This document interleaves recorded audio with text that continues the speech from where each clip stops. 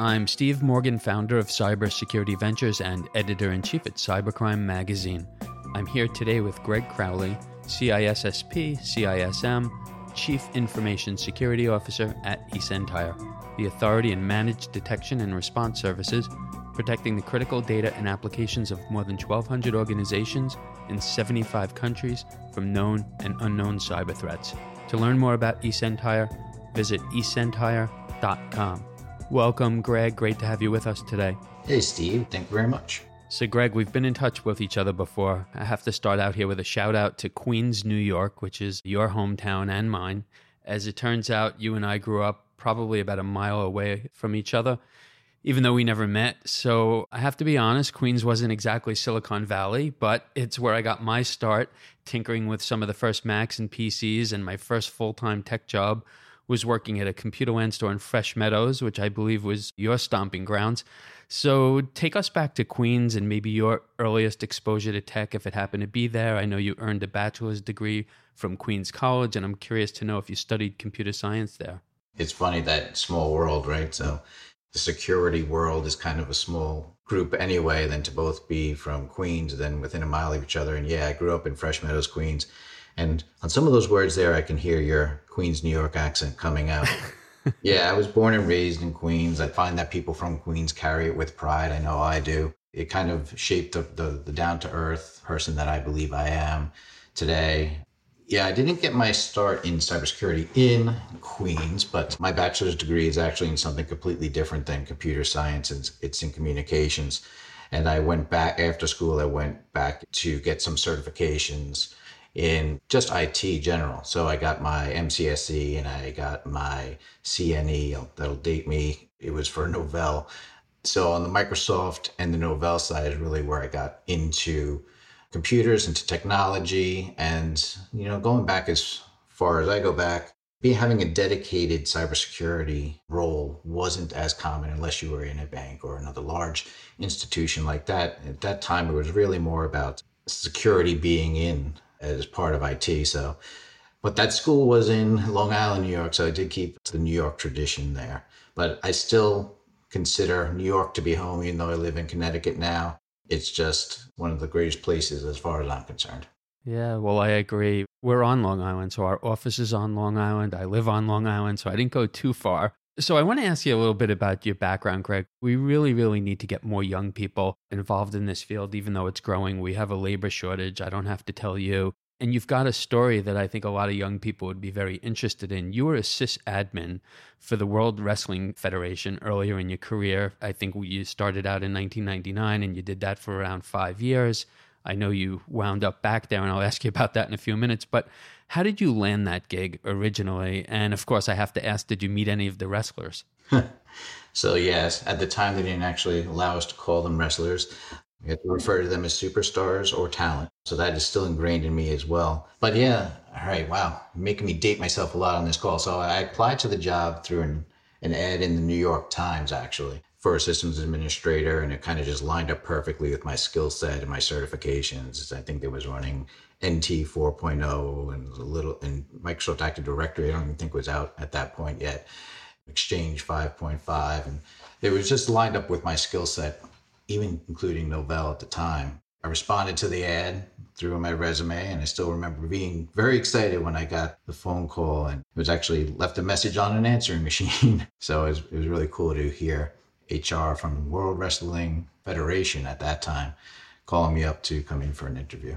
I'm taking notes while we talk, Greg, and it's funny because there's probably two big groups out there. Half of them have no idea what we're talking about. They don't know who Novell is. They don't, NetWare is a foreign term to them. The idea of applying to a job in the New York Times, the paper newspaper, like that just doesn't happen anymore.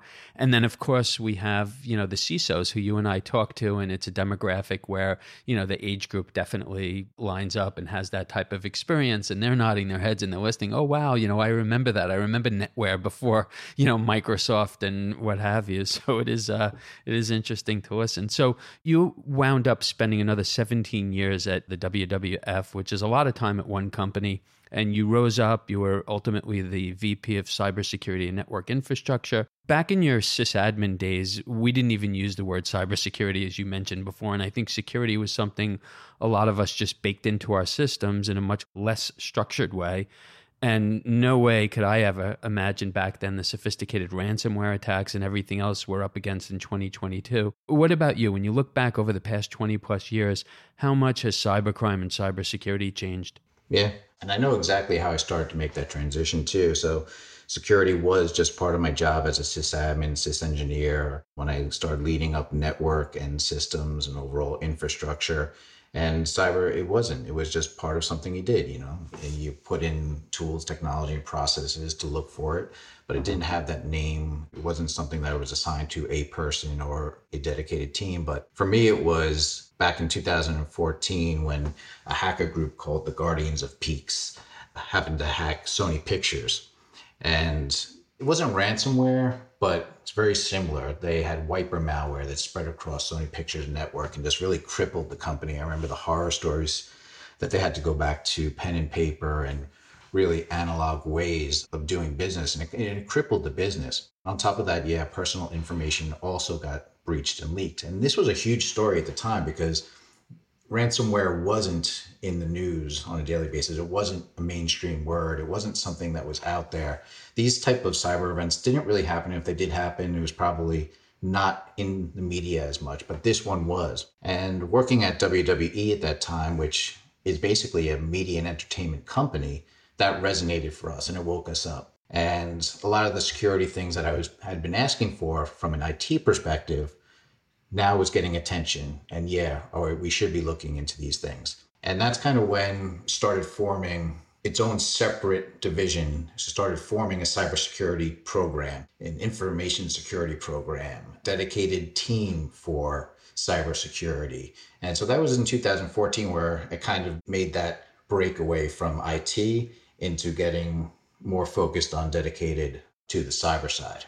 So fast forward to today, your company eSentire works with a lot of CISOs at major enterprises and mid-market companies. And I know CISOs just have so much on their plates. But if you had to pick, one or two things, what would you say keeps CISOs up at night? What are they most worried about? All right, so I'll go down two different ways here.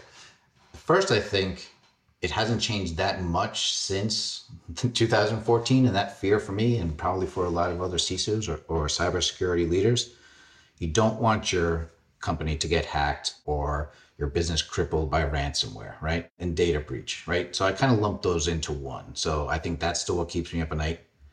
Make sure that we have controls in place to prevent that from happening. The big news breaking event where your company is crippled, we have ransomware, and data is potentially going to be breached. So I think that is still the number one out there. The other thing that kind of keeps me up more at night lately, honestly, is as cybersecurity becomes something that is more and more in focus or has the attention or is an executive level and is now a top business risk, the CISO is being elevated within companies as it should be. And with that, CISOs have to keep in mind that they have to make sure that due diligence and due care is being done. The trend that I also see out there now is there's the potential for CISOs to be named personally liable in cases. SolarWinds, I think the CISO was named personally liable in the class action lawsuit. I don't know how that turned out. And then more recently with Uber and their former CISO having criminal charges. So these are things that CISOs have to really be aware of, that it's not just the chief person in charge of getting fired anymore. There's even greater potential impacts. So we really have to be on top of our game. We're very mission-driven people. We want to protect. It's just what we do. So we have to make sure that we're doing our due diligence and our due care because there's other ramifications that come along with it. So, Greg, over the past 2 to 3 years, CISOs and security leaders lived through COVID-19 and all that came with it, a large remote workforce for many of them, and the cyber attacks haven't let up. So what are some of the most important cyber defense strategies on the minds of CISOs today as it relates to those remote workforces? I think the two most important strategies, it would come down to, I think you can cover a lot of ground if you focus on a zero trust strategy. And I know that can be a buzzword, but if you look at it, if you configure MFA properly, if you have decent segmentation to limit blast areas, if you trust nothing and continuously verify everything, that is a good strategy, because it's not just do A or do B. It's kind of a strategy. It's a way to really understand who is coming into your environment, what they're accessing, where they're accessing it from, and really verifying it's them, not just trusting because they put in a password that it is the person that they say they are. And then the second strategy that I think fits into that is detection and response. I think you need to be able to detect, to respond, and to contain quickly. So if you have that, if you have a zero trust to kind of verify, to really control the access into your environment, and then take the second part of the strategy to detect what's going on, to monitor, to be able to respond and contain, you're in pretty good shape. So, Greg, eSentire is a really hot company. We've been following them for the past 4 or 5 years. Joining them as CISO is obviously a big career move for you. What attracted you to the company? And maybe you can give us a 30,000-foot view of what eSentire does to help CISOs and security leaders. Sure. So I was a customer and a champion of eSentire's managed detection and response services long before I joined on as CISO. I just came on as their CISO this January, but I had been a customer of theirs prior, and I was actually responsible for bringing them into the company where I was. And so now I've kind of bet my career on eSentire twice. That's how much I believe in them. So the first time displacing a legacy MSSP provider that we had and saying, I believe in MDR and I believe in eSentire, and I brought them in to protect us. And then the second time saying, I believe in them so much, I want to go be their CISO. So at eSentire, we have a slogan, an attack on you is an attack on us. And, that's what you want in your security provider. You want someone who's willing to go into battle with you, and they're going to have your back. And I sensed that. I mean, I felt that anytime we needed them, that they were there, they were in the fight with us. They were just part of our staff, and they had the expertise. But we also have an alternate version, the original version of that slogan, which really demonstrates the company's attitude to protecting our customers. This is going to go back to that New Yorker background that you and I have. That original slogan was, they f*** with you and they f*** with us. Part of my language there, but that just resonates with me, right? Because that's the guttural response that our employees felt. And that's the mission-driven attitude that the employees in eSentire have. We really are dedicated to protecting the client. We are there for you. We're not throwing alerts over. We're taking in all your signals. We're looking at the cloud. We're looking at network. We're looking at endpoint. We're going to help you out with your incident response, and we're going to do your containment. We are there. We have your back. Well, Greg, great to have you on with us today. You're in Connecticut. I'm on Long Island. Maybe the two of us can meet up in Queens one of these days. We could meet halfway. The Blue Bay Diner is still there, not far from where we grew up. Or maybe you know of, one of the old spots that we can go to and, trade some stories. Actually, Blue Bay Diner sounds like the perfect place. That would be good. All right. So when we go offline, we're going to make that plan. So, Greg, thank you so much for coming on with us. All right. Thanks a lot, Steve.